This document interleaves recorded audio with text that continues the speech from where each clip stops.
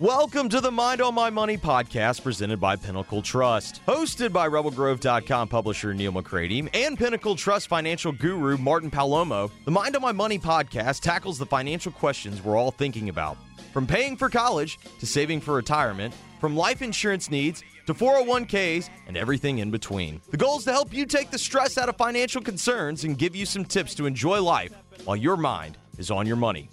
Now here are your hosts, Neal McCready and Martin Palomo. Welcome into another edition of Mind on My Money podcast presented by Pinnacle Trust. I'm Neal McCready. I'll be your host today on the show, as will Martin Palomo. He joins me as well today.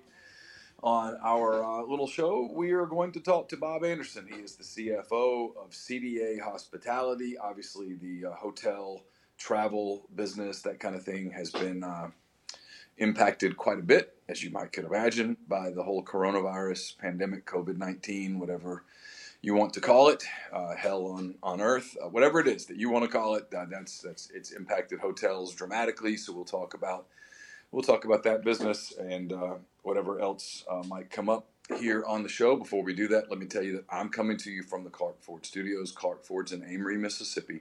662-257-1900 is the number that you call. You ask for my friend Corey Clark, and you tell Corey what Ford product you're interested in. He sends you a quote within 15 minutes in business hours. It's that simple. It's no hassle, no haggle. He's not going to bother you. He's going to give you a quote. It's going to be right to the bottom line, and the rest is completely up to you. You can take that quote and start shopping it elsewhere. That's your prerogative. You can do it. It's your right. Go for it. Or you can do what I've done multiple times now, what I would recommend that you at least consider doing, and that's getting into a Clark Ford today. You'll love the service. You'll love the product. Corey's going to take great care of you long after the sale. Delivery options, the whole deal. If you don't live near Amory, it's okay. Call, get a quote. You never know where it might lead you. 662-257-1900. And Martin, before we get started, tell the people about Pinnacle Trust. Appreciate you, Neal. Man, glad to be back. We are actually back in our studio at Lost Rabbit. I believe Stacy has started calling this the Pelican Club Studios for a piece of art that he did. So it kind of feels good to be back to, I'm going to call it normal. My regular Tuesday 10 o'clock. Be careful with normal. My God, be careful. I know, man. That's it's a 4-letter word now. But I'm going to just cuss. I'm going to cuss all over this podcast, and we're back to normal. I've got my buddy Bob with me, and we're going to talk about him in just a minute. He's with me in the studio today. I guess we probably are about 6 feet away from each other, but I'm not necessarily. That wasn't intentional. It's just how the tables are set up. I think you measured it, Martin. It must be exactly 6 feet. It's exactly 6 feet. So yeah, I want to thank you both for having me on the show, Martin and Neal. It's a great honor to be here. So appreciate that. Yeah, man. Yeah, and we're going to jump in your story in just a second too.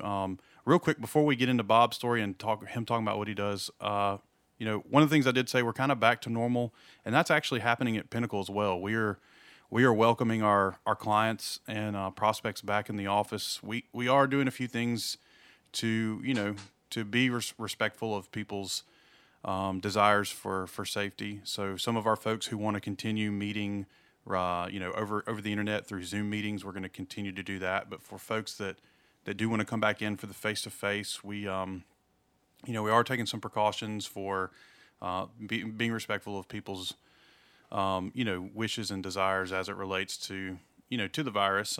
We've ordered some of those cool plexiglass sneeze guards to put up on our conference tables. They are removable. So if folks say, hey, I don't care about that, we can take it off the table. But for folks that say, hey, I would like that extra, piece of plexiglass between us, we'll have it there. Just for folks' comfort levels. Not that some people are still very concerned about this virus, and we want to be, we do want to be respectful of that. So as we reopen and we are welcoming people back into the office, folks will know there's a little bit different protocols. We'll have a few questions we'll ask, and then also have things in place in the event that folks do want to come back in. But if your advisor hasn't called or talked to you or communicated with you at all through this stuff, give us a shot. We'd love the opportunity to to try and earn your business, you can get us on the phone, 601-957-0323, or email us info@pinntrust.com. We're really active on social media with Facebook and Twitter. You can search us Pinnacle Trust or Mind on My Money podcast, and we'll respond back to you there. But best way to get us is old-fashioned telephone, 601-957-0323, or email info@pinntrust.com. Bob, thanks again for your time today. So you've been in the hospitality hotel industry for the last decade and a half or so. Tell us a little bit. So you're CFO at your investment or development company, but you kind of wear a bunch of different hats. Tell us a little bit about what you do, what your role is, what you guys do, and then I want to talk about the impact that the coronavirus has had on hotels and your industry. And I know that I say that lumping you all together, realizing that one is not necessarily the same as the other, and I want you to talk a little bit about that too. So yeah, thanks again for having me. I came to the hotels world kind of I would call it almost by an accident. I at one time had been an aero engineer and in my initial career out of school, and kind of decided to make a different jump into into a different phase of life and a different career, and went back, got a business degree, and kind of by hook and crook, I ended up after that MBA program, I got to talking one day with one of my professors, and he said they had started a hotel development group, or kind of an investment group more accurately, and it acquired a couple of hotels and done well with it. And they thought about doing something different going forward. And I'd been working at that time for 3 years in an apartment development company, working the financial side of that. And so I was kind of ready for a new challenge, and I love the idea of kind of getting into hotels. And so it was kind of like one of those stories where you sat in on a restaurant, and now my managing partner, we sat down and literally on a napkin and drew up the plans for the first hotel that we had developed. And it's now, if you live in the Jackson area, then you know it as the Holiday Inn over by Bass Pro Shop. And, by the baseball, by Trustmark Park too. Exactly. And so we've been there. That hotel's been there now for, I guess, around 12 years. Recently remodeled, and that was the first new development that we did with a couple other partners and some investor folks behind us. That began our journey, and kind of got our feet wet really quickly and kind of learned the ropes. We took off a bit off quite a bit of that first project. In retrospect, it probably would have been wise to do a smaller kind of a stick build hotel, but we launched right off into a 5-story, 120 room concrete and steel building, and we learned a lot from that process and carried that forward and began to build more hotels in Mississippi and create jobs. And at that time, I think we were recognized by Mississippi Business Journal as one of the fastest growing companies in Mississippi. Awesome. So we were proud of that, and in our heritage as Mississippi based, we began to build some in Alabama, and so as you said, Martin, in a small company, I've worked for 2 Fortune 500 companies, and that sounds really glitzy, but I honestly love what I do, going to work each day in a small company, because I may be closing $10 million of bonds one day, the next day I may be cleaning up the kitchen. It's just the way it works. And so I love that. And as my background in engineering, I often can get involved in the architectural and engineering side as we develop properties. So, and that's kind of what we do. We each wear our hats. I've got a partner who's handles the operations side of the properties, and I really deal more on the development and financial side. And so you guys you've got the Holiday Inn Express that's over there by the Trustmark Park, and then you have a Hilton property, right, as well? Yeah, the full-service Holiday Inn over by... Or full-service Holiday Inn, my bad, I said Express. Yeah, it's a common thing, but there is an Express, which doesn't have quite the same amenities, and there is one in Pearl. And we also have the Hilton Garden Inn in Flowood, which is kind of near our offices. It's 112 rooms, 71,000 square foot property. We're very proud of. Right adjacent to Lakeland Drive. Also have the Hampton Inn in West Point, Mississippi, the Microtel Inn and Suites in Starkville, which is one of the group's first acquisitions when contemplating getting into the business. We have we can kind of dive into this later, but we also have a former Country Inn and Suites property that we decided a couple years ago to convert it and do something different with it. And it's a whole story in and of itself. It's Sure. no longer a hotel. And I think that's one of the cool stories of our business. Yeah, and we can dive into that, at some point in the show too. So, but meaning I love Hilton Garden Inn, by the way. I'm a Hilton. What is? Hilton Honors. Yeah, I'm called a Hilton whore, and I Hilton. love. Most sports writers are Marriott people, and I mean I have Marriott rewards and stuff, but I just never. When I was covering Auburn all those years ago, there was a Hilton Garden Inn. I guess it was in Auburn. Maybe it was technically in Opelika, but I stayed there enough that one day I walked in and the girl behind the desk said, "Welcome home, Mr. McCready," and I was there a lot. And anyway, I'm a huge Hilton Garden Inn fan. I think it's one of the sneaky underrated hotel chains. I know it's part of the Hilton deal, but in and of itself, it's really cool. Yeah, and I think there was one of the things too, just piggybacking off of what you said, Neal, was it's part of the Hilton family, but Bob, so like most of the Hilton properties, like Garden Inns and whatnot, are all owned by small business owners, right? Not by Hilton corporate. Yeah, very true. And you hear the name, Hilton or Hilton Garden Inn, and people think, oh, it's owned by some massive conglomerate. Hilton is a publicly traded company, and so as I hear people talking during the coronavirus quarantine, and now we've begun to go back out and for curbside service, and I've actively encouraged people, hey, get with your local business people, support them, go out to the restaurants, do what you can. But I've started realizing that I had to educate people that my business is a small business, because I have a Hilton brand doesn't mean that I'm Hilton. We can talk about that, but we're franchisees of the franchisor Hilton, and that's the most common way of most of the 54,000 hotels in America are. They're mostly franchisee owned. You raise your capital, your equity, you go to the bank, get it financed. If you don't have experience, you can hire a management company, and you launch off and you make it work, and you serve the public in your community. Right. So like you're big, and we'll just let's stay on the Hilton flag, just because I also am an honors member, so I just know more about their properties than the others. So like your big Hiltons that are, like a Hilton in New York, Times Square, your big flagships, those are mostly corporate owned. They can be privately owned. A lot of some of the larger hotels can be corporate owned. So I don't have the exact numbers of the split, but yeah, some of the larger ones are. So one of the big pushes I've seen, and I get emailed from Hilton a lot since I'm an honors member, and one of the things I really saw them and I kind of like Neal. I have some points in Marriott, but I just tend to stay Hilton more. That's just where I started. I started Hilton, so I just continued to try to rack points up there. But I saw really Hilton first push out, hey, here are the things that we are doing to, help you feel safe. And I don't, even if it was a placebo, that they're already doing those things. And I know they said they're going to, in some rooms, going to take out coffee makers or things that you are high touch that are kind of hard to keep clean. But it was kind of, I had one of those little chest puff moments where I was like, yeah, that's my hotel. That's my brand. They're looking out for me. And, and I think they're trying to get that message out to, hey, it's safe to come back and stay.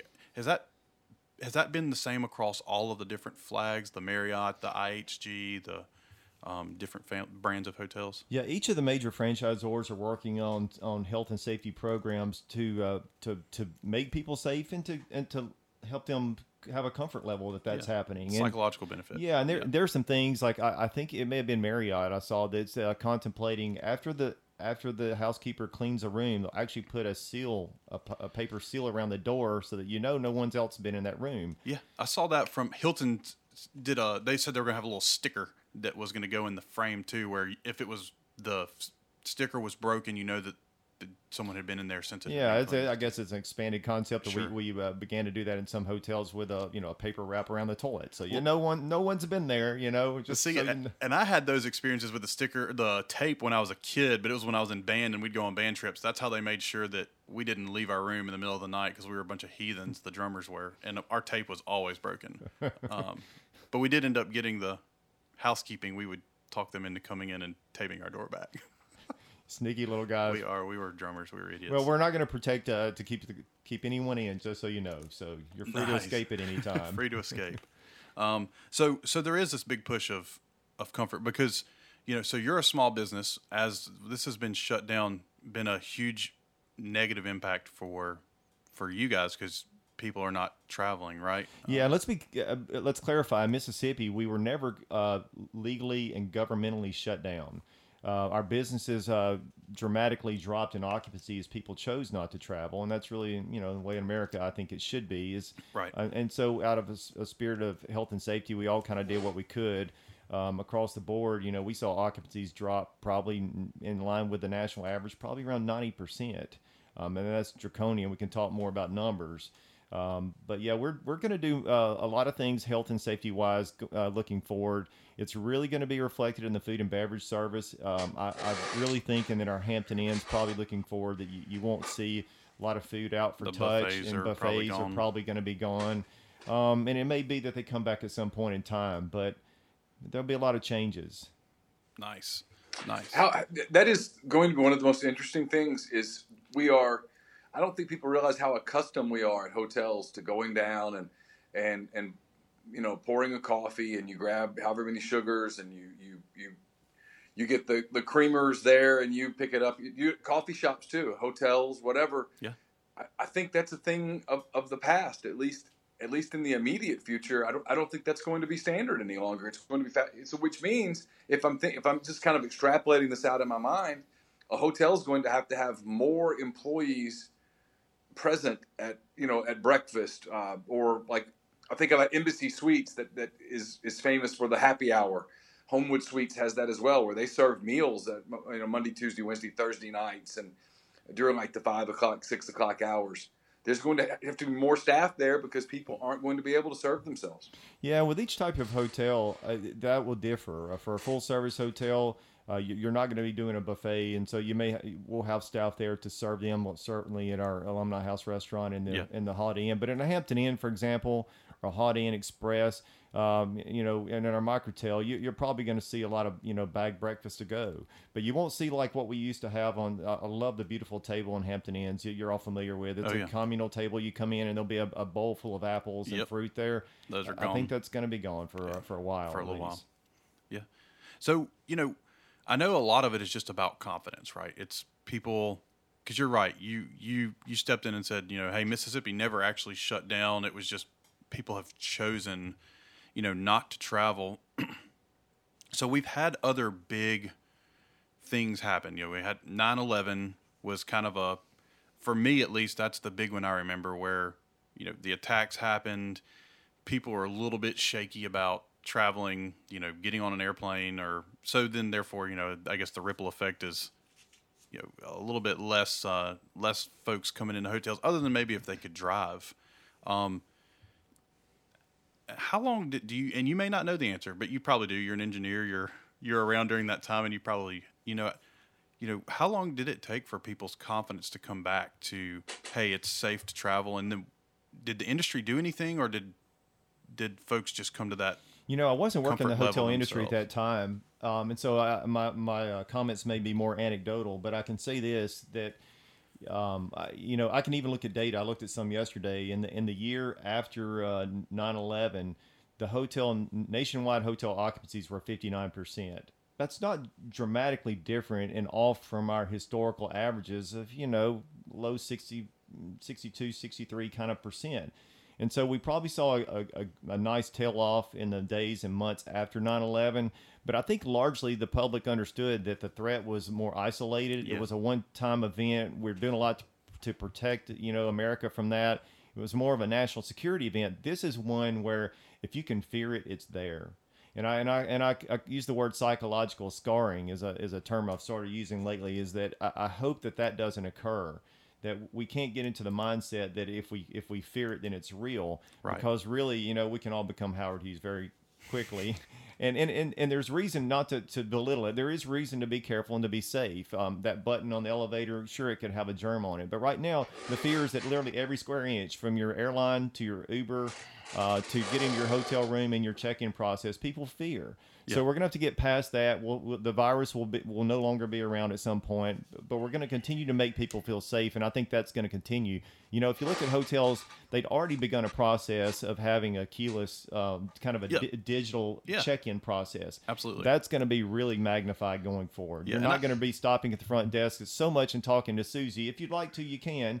And we'd be glad to welcome you and tell it's our pleasure to serve you. But you also have the option to check in on your phone, go straight to your room and check in and get there. Yeah, So, and that's a benefit I already like. I like going on, a day ahead of time, selecting the room that I'm going to be in, knowing where I'm going to be. I get the keyless, the digital key for the Hilton properties and the ones that have it. And honestly, most of the ones that I've been to, most of them all have it now. But yeah, I think things like that are going to change. And I couldn't think of any time, and you may say, no, Martin, you're wrong. There is a time where we have been in a state of panic and fear, whether it's true or all perceived or real. Because I was in DC in 2009 when H1N1 was, where there was the threat of H1N1, but we were also coming out of the back end of, massive financial crisis. So, and I was in the investment business, so it was like, I knew that there was something out there virus wise, but it didn't. I was more concerned on that my portfolios were totally melting down. And we didn't stop traveling as a corporate, and I was working for a consulting firm. We didn't stop traveling as a consulting firm, during all of that. And of course I wasn't there during, I guess was it 2003 that was SARS? Was it a SARS outbreak or was it MERS? I can't remember. I'm doing everything 2 weeks at a time. I can't look back more than 2 weeks or look forward more than 2 weeks. I'm in a 2 week mode. Now, it was 2003, I believe, was SARS. But Martin, you spoke right. of the 2008 crisis, and I was in the hotel business at that time, and I remember it very vividly. It was very tough on the industry. We'd actually just opened 2 brand new hotels, including the one over by the baseball field in Pearl. And so it was a tough time to get launched. And I look back at the numbers from that year, or the immediate the following year, 2009, and hotel occupancies nationwide were 54%. So that was a big hit. And you have to understand the economics of a hotel are really that around that level, you're starting to get into the red in terms of break even. Hotels tend to be kind of a highly leveraged kind of an asset investment. Yeah. And so, we run normally in good years, as I said, we're running a low 60% occupancy is a national average. Some properties do much better. They can do, 75, 80%. And to give you kind of a frame point, last 2 years been just a booming, piping hot economy. We were running 66%. That was a 30-year high. Well, let me give you, I mentioned a minute ago that I saw Hilton CEO Chris Nassetta said that they expected their April revenues to be down 90%. Well, their revenues track in tandem with ours. They basically get a percentage of our revenues. So they're off 90%. That's pretty much in line with what we saw and other people have seen. So we're in the depths of a crash of hotel occupancies and revenues, unlike any we've seen. And I'll begin to look forward in terms of what forecasters are saying that we'll finish this year at in terms of occupancy. Because we started, January, February pretty strong. Pretty strong. Yeah. And so we think we'll have some recovery, and we're seeing some examples of that anecdotally and some national data. But they think that we're going to finish this year around 40%. And I really underlined that when I saw that on a piece of paper, 40%. Never seen that before. Because that's significantly lower than your break even, right? I use we can use hyperbole, but I don't think it's that to say that it's cataclysmic. And the fallout in the hotel industry is going to be dramatic. I don't think really people have begun to really understand what that's going to be yet, because we've been buoyed by some temporary infusions of capital.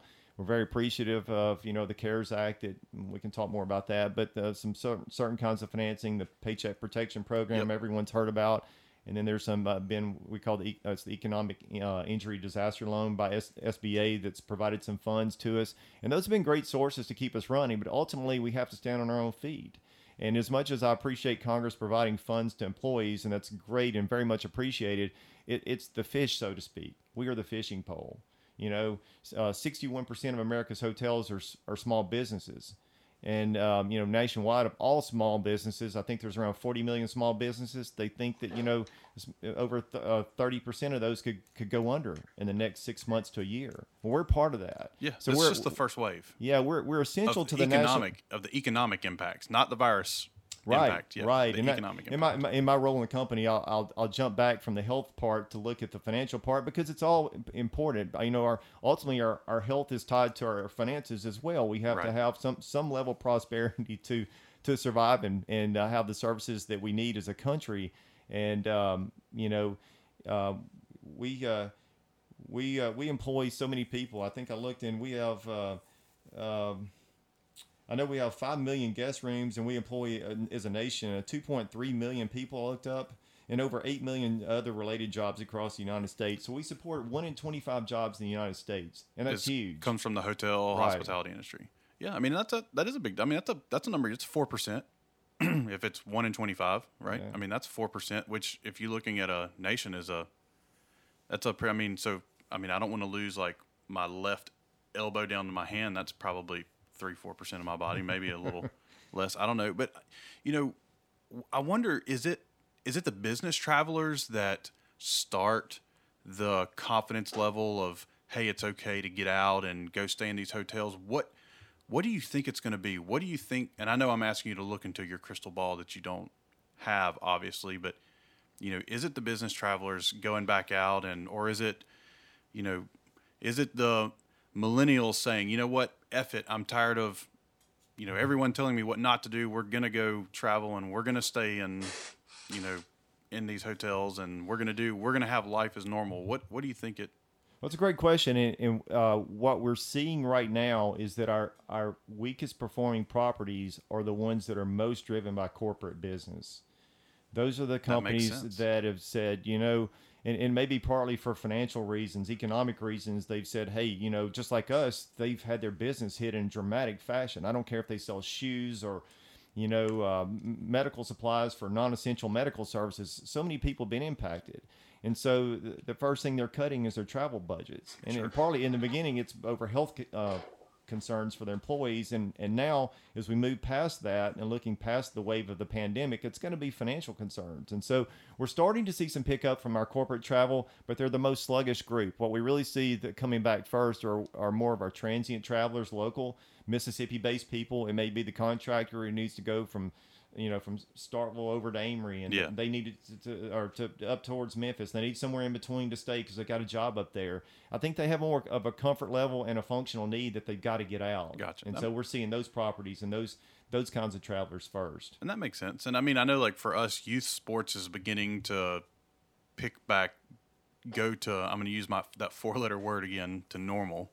Where teams are getting together and practicing. We have fully plan on having tryouts this summer, having a new season next year, and then tournaments will start. We'll have to travel for tournaments outside of, our area, some in Mississippi, some, outside of Mississippi. But I fully expect that's going to be back in place as well. And, for me, I do a good bit of business travel. A lot of it is with our, going to our vendors, doing our due diligence. And I haven't been afraid to travel in the last several weeks, but my vendors don't want me coming to their office, and a lot of them are in some of the larger cities too. I mean, like one of them was Houston, real estate company, and I get it. They're trying to be cautious, I guess. And then the other one is New York, which I'm not super interested in going to New York at the moment, but one of the places we were looking at Hawaii for. Big family vacation this summer. Kind of already had it all planned out, had been saving, been chucking away at it. And dude, Hawaii, if you arrive in Hawaii right now and they just extended it through June 30th, it's a 14-day quarantine. Even if you're traveling from if you're a Hawaii resident and you're traveling from one island to another island, it's a 14-day quarantine. Who wants to do that? I mean, it's almost the governor is who can afford to do that? Yeah, the governor's killing the industry. Yeah, well, it's 14 days or the duration of your stay. I guess I should say that. So if your stay is 7 days, then you have to spend your entire 7 days in Hawaii in the hotel room, and they're only giving you single entry keys.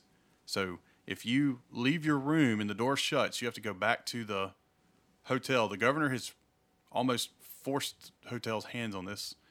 You have to go back to the front desk and have to tell them why you left your room and why you need a new key. And I'm like, dude, that's, and here I go with like on my soapbox, that's insane. I mean, that is absolutely insane. They have one of the lowest levels of cases and lowest levels of death outside of Montana. Montana's the only state per capita that has less deaths than Hawaii. And he's saying, oh, well, the reason that it's like that is because we've done all these crazy things. And I'm like, okay, well, maybe, but maybe not. Are you going to kill your... Because, I mean, you think about Hawaii. What do they produce? Sugar, coffee, fruits, and tourism, right?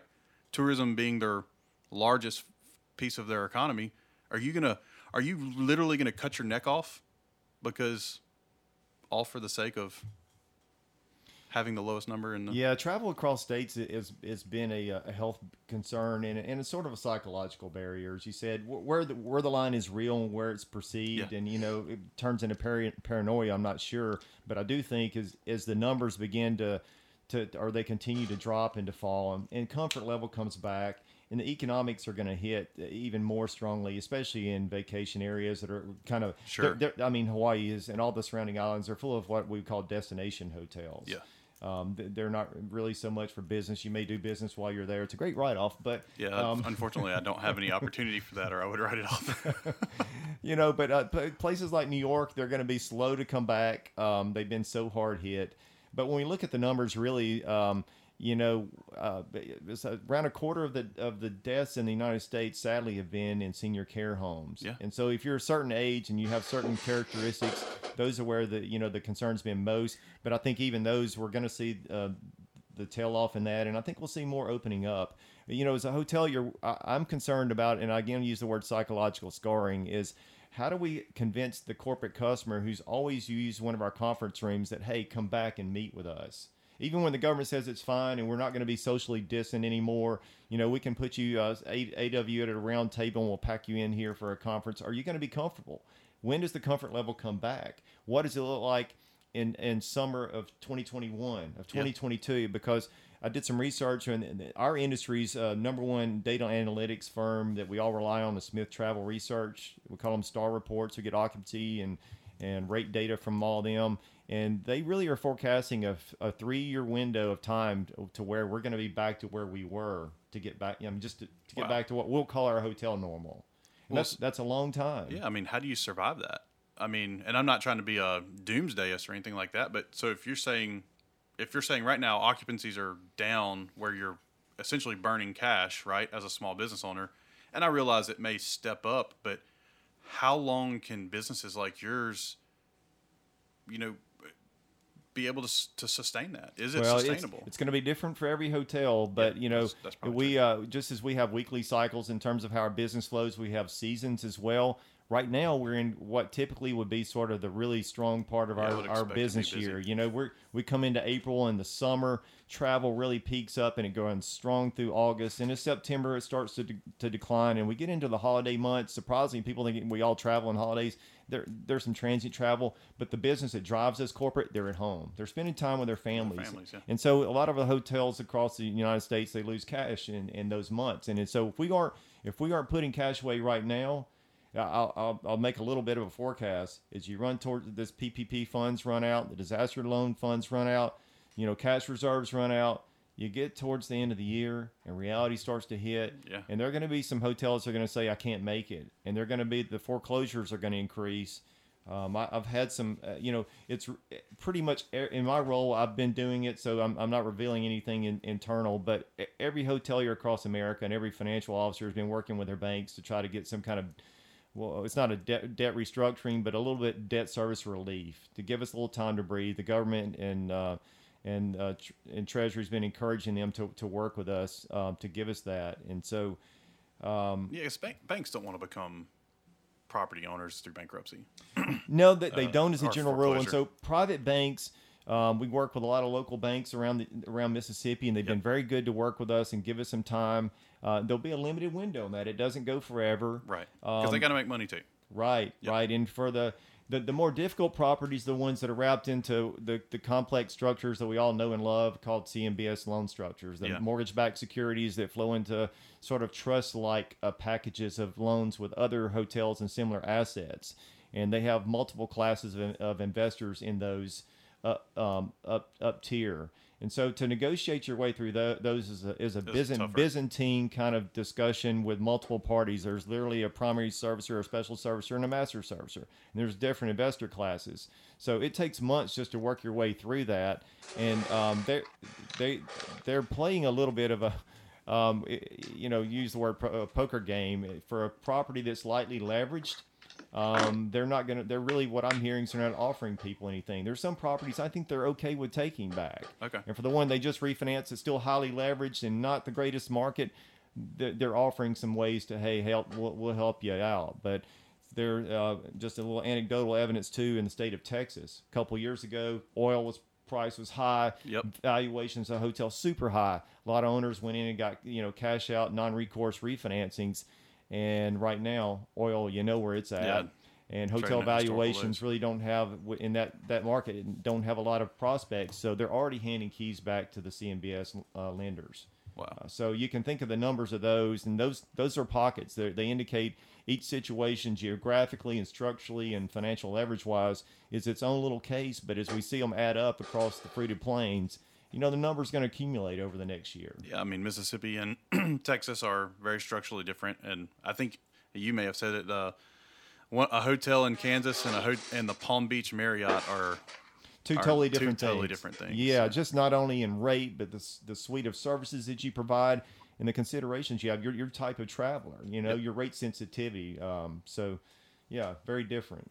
No, indeed. Hey, Neal. I am fascinated to see how some of the big city properties, like I think about, places in Atlanta and Chicago and places that I've gone in the past that are, they're in the city and it's pretty much a full service hotel and the rates are kind of high, but they have a lot of business travelers, and those business travelers either aren't going to travel anymore or they're not going to travel with the same frequency. And I just wonder what keeps those hotels in business.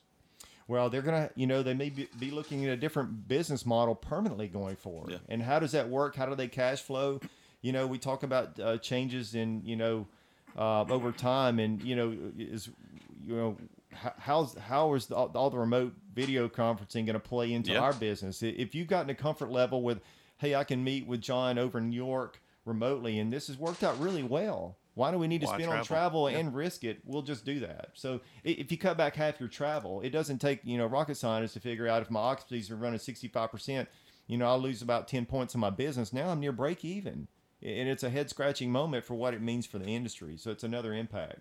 Yeah. And I know we need to, Neal, we may, maybe a good breaking point to pay some bills too, but I want to roll back to Bob too, because he's done it with one of his properties, kind of alluded to earlier. They shifted a property away from being a hotel into essentially repurposing it into something else, and I wanted to chat with him about if that's a potential viable option for a lot of these, kind of maybe smaller or mom and pop businesses. But all right, we'll touch on that in just a minute. Let me tell you, this podcast is also brought to you in part by the Refrigeration Company, TRC, owned and operated by Jeremy Wattler. He's been in the refrigeration field for more than 20 years, including 5 as a national service manager. At TRC, they understand that great service means being responsive, and their highly trained, responsible, dedicated staff are available 24/7 to ensure your complete satisfaction. They specialize in ammonia refrigeration, but they work on any other HFC, HCFC, or CO2 systems. They're building winning relationships with customers in baking, cold storage warehouses, ice production facilities, and facilities serving dairy, food, poultry, and catfish processing. They're based in Spanish Fort, Alabama, but they are licensed in Texas, Louisiana, Mississippi, Tennessee, and South Carolina as well. They can handle all of your company's refrigeration needs, including installation, fabrication, service, compressor rebuilds, ammonia detection, calibration, vibration analysis, and more. To learn more, call Jeremy Wattler, 251-348-8533, or email him at jeremy@therefridgeco.com. That's Jeremy at THEREFRIGCO.com. And you can follow them at Facebook or at their website, therefridgeco.com.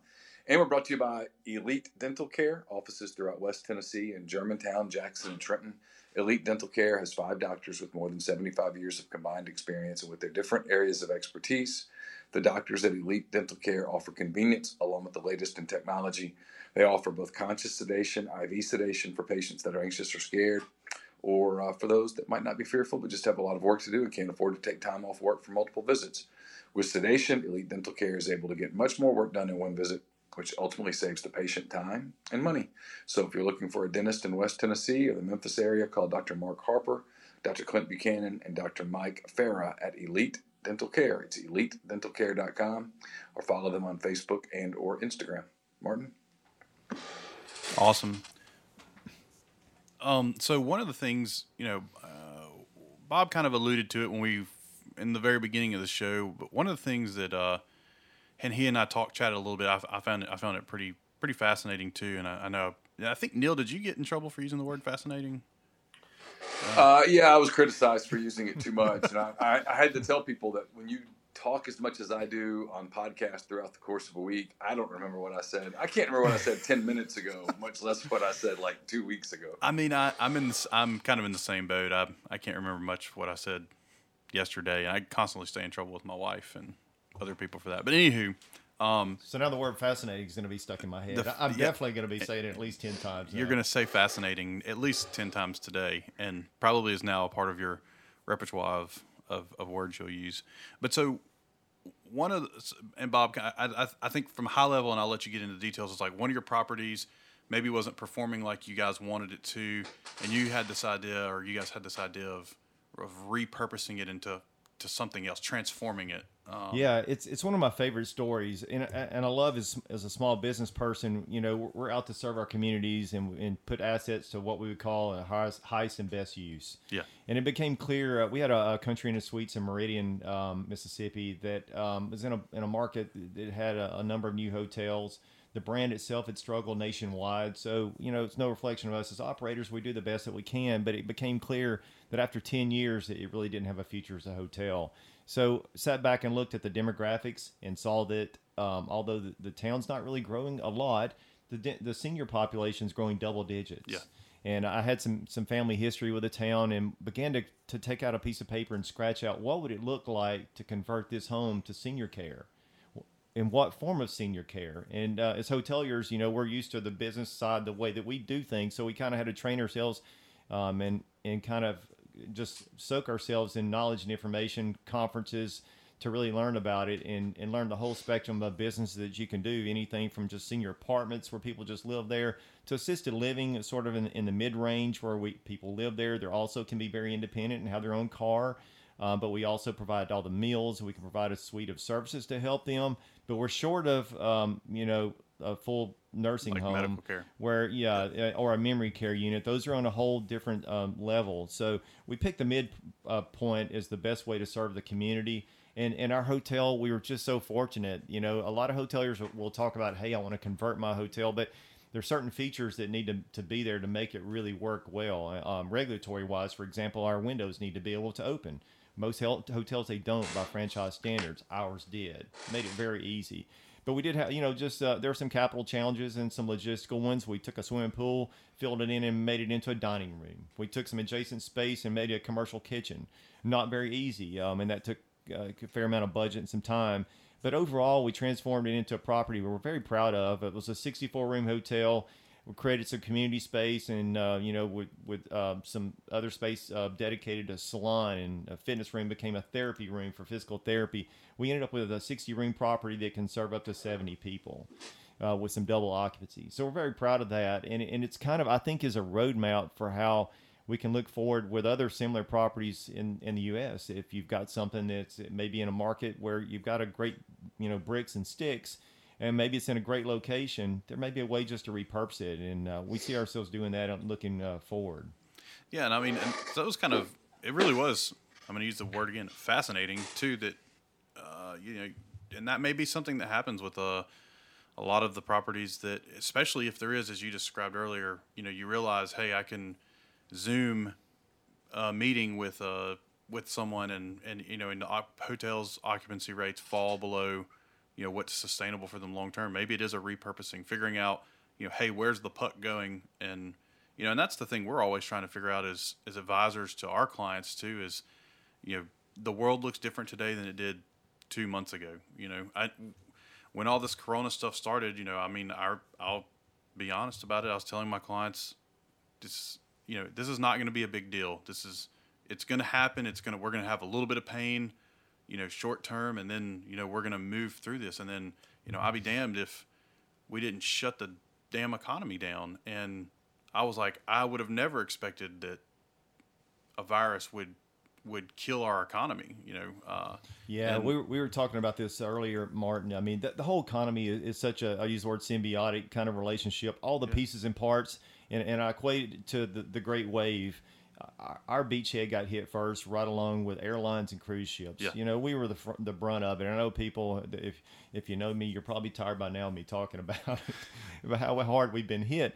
But I think a lot of other businesses think, and maybe restaurants are right in that, but other ones think, well, I'm immune to it. But ultimately, we're all interconnected. It's like the wet part of the ocean. Yeah, it's going to hit and it's going to affect everybody. I mean, that wave may not have hit your beach yet, but it will in some form or fashion. And so as asset holders and business owners, it's incumbent upon us to try to look and find the best thing to do for it and for that investment. And we found that, the hotel that was worth this much, and I'm demonstrating graphically with my hands. Can't see. I'm not going to use a dollar amount, but it was easily worth, and I'll go ahead and say this, it was worth easily three times as much as it was as a hotel at that point in time. And that's a testament to the strength of that different business. I literally sat down with a bank, and they told me, the bank credit committee and the loan officers are all sitting there, the board, and they said, you're telling me I can take this building and just change it over to senior living and it's going to be worth this much? And I told them that's exactly what I'm saying. And I'm thankful to my bank because they believed in us. Yeah. And so we made that happen. It's a great asset for the community as well. And as you look across America, we're aging population. So we're, that you're going to see that happen more and more. Yeah. Yeah, and I'm sure we'll probably see a lot of creative things coming out of, and I said this in a couple podcasts ago too, is, stuff like this happens, the coronavirus stuff happens, we have something that impacts us, and I love the creativity that comes out of, afterwards of things like this. There's going to be, it sucks right now, because it does suck right now. There'll be something, and not just, there'll be something across many industries that's going to come. My biggest lament right now is, that there isn't a whole lot of sports. And it's funny. I've the comments for some folks saying, hey, look, we're in this period of time and we're not talking about athletes because they're not important. And I get exactly what they're trying to say. It's our healthcare workers are important. It's our restaurants, our supply chains, our truck drivers. But man, sports. That is where I really have gone to just like not think, to just sit there and it's like mindless self-indulgence, right? And I need some mindless self-indulgence. And anyway, I kind of got off on a little that's all that's all important for the health of our country's people. You like health, you like sports, and that's part of your mental health part of you, not just satisfaction, but we like sports as well, and we also like concerts. Yeah, and absolutely. They're all going now. To concerts. We had Harry Connick Jr. that was here right as the pandemic edge was here, and in fact, our concert may have been his last, and it was so great to hear him, perform in Jackson. But we need to see those kinds of things comes back. They're important. We have to live. And they're vital to the travel business. They're vital to hospitality. Like I was thinking about just the Major League Baseball teams themselves, all the travel that they do, the hotels in which they stay, their travel parties, 75 rooms. Those rooms are booked, throughout the season. Fans come to games and they sure do. And Atlanta and St. Louis and Chicago and Milwaukee and Starkville and Oxford, Cincinnati. I'm talking about professional sports. No, you're right. Yeah, and so absolutely. in those cities, like I was thinking about a trip that Carson and I were going to take this summer to Cincinnati to see the Cubs, and think of all of the Cubs fans that were going to travel to Cincinnati because they always do for a 4-game weekend. And they were going to stay in hotels, and they were going to eat at restaurants, and they were going to drink at bars. And it is, the trickle down is remarkable when you think about all of that being taken away for an entire an entire season for the most part. Yeah. As we are recording this, Iowa State University just became the first school to publicly announce their social distancing plans for their stadium. They just announced that they're going to go with a 50% plan for the season, barring new information coming forward. No individual games tickets are going to be sold. So people, going in that case to Ames hey, I'm going to get a ticket to the Iowa State Oklahoma game. It's no more. And so you take away, instead of having 60,000 people at an Iowa State game, you'll have 30,000 people. We'll do the math on what that means for hotels and motels in the Ames area. And, and that's, hey man, that's the stuff that's going to happen in the Southeast and Starkville and Oxford and the surrounding areas. And that's going to leave an economic impact that is going to be catastrophic. Yeah. It's like that second wave that Bob was just talking about, and it's the wet part of the ocean. It's everything is connected, and everything is impacted, and we're just beginning to see how it's going to shake out. As Bob said, they were the first beachhead that got smoked. The airline, air travel, hospitality, restaurants. But yeah, I think you're spot on, Neal. It's, there is going to be this ripple effect of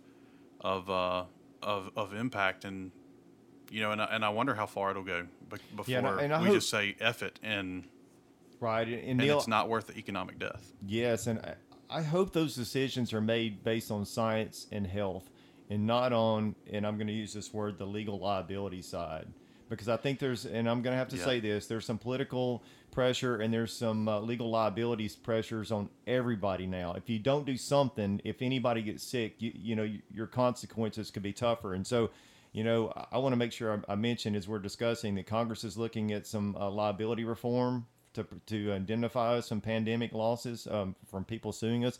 It's very important. Trial lawyers are already lining up, and they'll vehemently oppose it. But it's very important for us to get back on our feet. Yeah, I mean, yeah. Are you saying that some people are making decisions for political reasons in the midst of a pandemic? I mean, that would never happen, Neal. We would never suspect that, right? We are 51 minutes into a podcast, and you're going to drop a take like that? That is burying the lead, sir. Are the feds going to show up at our doorsteps tonight? Listen. Here's the thing, though. I've talked to people at these stadiums, all seriousness.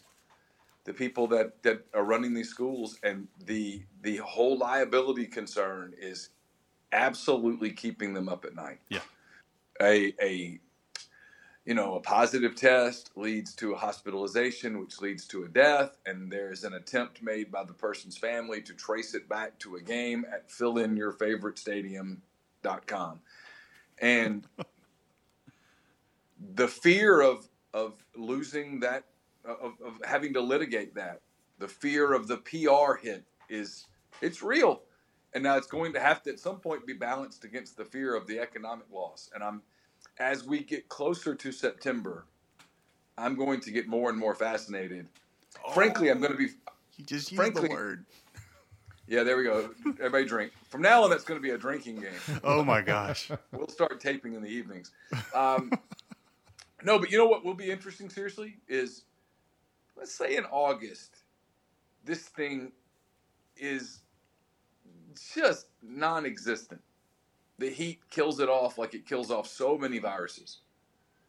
And in August, this thing's just not really around. I mean, David Muir is opening his newscast in new dramatic numbers, but there are no numbers. And when that happens, what's stopping Major League Baseball? We mentioned those markets. Pick one, Atlanta, in a place like Georgia that's wide open, where the Braves go, this is stupid. We're selling tickets. I mean, we're letting people in. I mean, it's 100 degrees, it's 207% humidity, and the Phillies are in town. And you know what? Everybody come out to the ballpark. What's stopping them? When the governor says, go for it, do it. And I just keep kind of waiting for that moment. Someone's going to be first to hit the F it button. Yep. And then we'll all fall into it. And then it's going to be interesting to see what happens. I dare say that it will be drink up fascinating. Yep. Yeah, I've wondered the same thing that's happening is hotel CEOs are feeling that burden we've got to do something. We've got to show something. We want to give guests the comfort level, but there's also some protection I think we're doing for liability reasons. And I hope we can get past that and all, live as So I don't want to ever use that word new normal. We were talking about that, Yeah. Martin. I want to go back to normal, where we go to concerts, we enjoy life, we sit and have a cup of coffee with people at a table without fear that we're too close. Yeah. Because life is about socialization, and without that, Indeed. I mean, there's one more thing I want to cover with you before we bolt off too. My brother bought us tickets for my birthday this year. We had Wilco, and he sprung. And my brother's not a gift giver, so this was really weird that it happened too. But so he sprung for front row seats for Wilco at Thymar Hall, and it was on my birthday. They were here and of course my birthday's April 11th, so that did not happen. And I was bummed, dude, because I mean, Wilco is a great band, especially live. And there's something about, for me, consuming live music is, man, it just, I don't know, it is, I guess, good for the soul too. And I loathe that didn't happen. But anyway, I can't do anything about it now. Before we roll, one more thing for you to cover. I know that risk management is super important for all businesses as well. A lot of folks had disruption insurance in their businesses with if a virus happens and you can't bring in revenue, hopefully you were going to have some type of disruption insurance. And a lot of people got surprised. A lot of businesses got surprised that they had the insurance, but it. Yeah, most hoteliers, we have business interruption insurance. Yeah. We had a hotel in Tupelo, a sleep-in, that was hit directly by a tornado several years ago. Yep. A catastrophic loss, and our insurer stepped in, and we really appreciated it. We had, with our business interruption policy, they gave us some cash to get on our feet. It helped us to keep rolling, and so we all kind of have those policies are based on the P&L numbers, what you would need. And we had those in place. Yep. And that was pretty much true for most responsible hoteliers across the United States. Yeah. But guess what? They There's have these little endorsements in their policy that exclude viruses.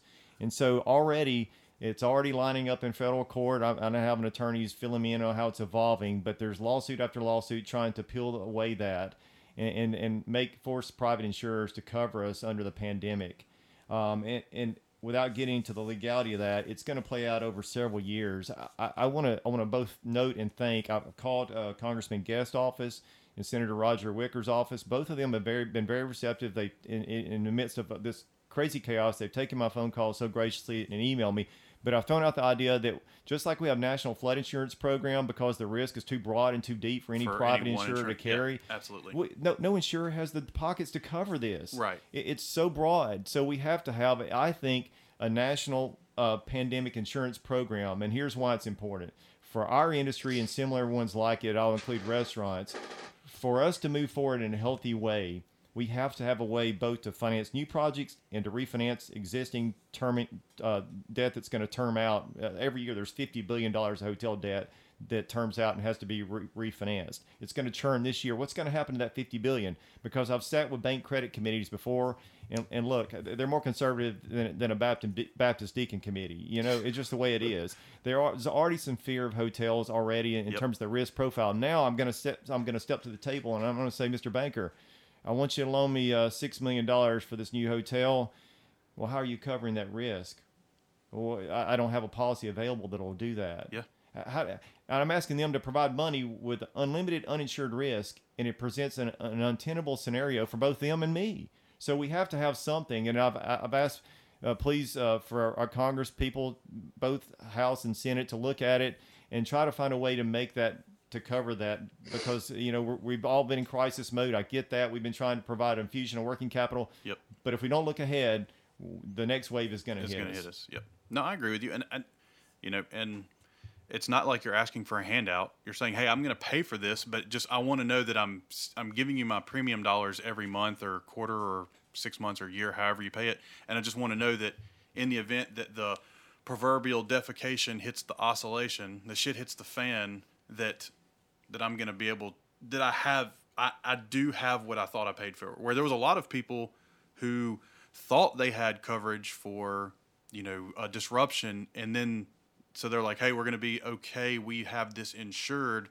only to find out that they don't. the Right. fine print says, "Hey, bud, sorry, we don't cover." Yeah, there's no more sinking specifically. feeling to find out your house that flooded wasn't really insured, or to find out your hotel that has this problem, has been largely shut down, doesn't have an insurer that's going to stand behind that loss. Yeah, yeah, and I mean, and a lot of Mississippians felt that in Katrina as Right. well, and so it's kind of like a double whammy. Anyway, Neal, do you have any other? I know we're kind of bumping on time, so I just wanted to. Do you have any other questions or anything else you want before? No, I think we covered it. It's really interesting stuff because it's something I've wondered a lot about. There are a lot of hotels and restaurants around hotels and travels that I've done over the years that I've grown to care for. You know what I mean? I mean, I've grown to have like positive memories for them, and you see the same people at them. And when I went to run the Chicago Marathon a couple of times, and I would go to the same places just for superstition, and those were places that that when Carson and I would go to Chicago a lot to see the Cubs, we'd go to a lot of the same kind of family-owned restaurants there in Chicago, and I wonder how they're doing. I wonder how the hotels where we've always stayed, places where he and I've made memories. Well, I wonder how they're doing because they depended so much on tourism, and it's fascinating. I use that word again, but it is. I worry about them. I'm trashed right now. I just kind of worry about how they function and whether when it's all said and done, how in the world are we going to say it was worth it? That's what I wonder. But I don't know. Maybe it hasn't been. It's been 3 months. Maybe they can. Maybe if things open back up this fall, they can recover. And I don't know what the drop dead time is, where there's so much damage is done that it's non-recoverable. I don't know whether we're there yet or how much longer there is. And I know it differs for different businesses, but how long before the damage is to a point where it's not reparable. It's like a cancer diagnosis. If they catch it early, a lot of times you can get through it. But if they catch it and you're in stage 4 or 5, there's nothing they can do. So hopefully we're catching it somewhat early, but we'll see. Yeah, I hope so. Well, I want to thank both you guys again for having me today, Yeah. Neal and Martin. You, Pleasure to be on the show. Absolutely, man. Thanks for coming in. It was really interesting. I really appreciate you. Bob, thank you so much for your time and your expertise. Really enjoyed it. Hopefully we'll do it again. Thank you so much. For Bob Anderson, I'm Neal McCready from Martin Palomo as well. We'll be back next week with another edition of Mind on My Money podcast presented by Pinnacle Trust. Don't forget, it's pintrust.com. PINNtrust.com. When you get in touch with them, tell them that you heard about Pinnacle Trust on this podcast, and you'll get 10% off your first year's fees. Until next week, take care.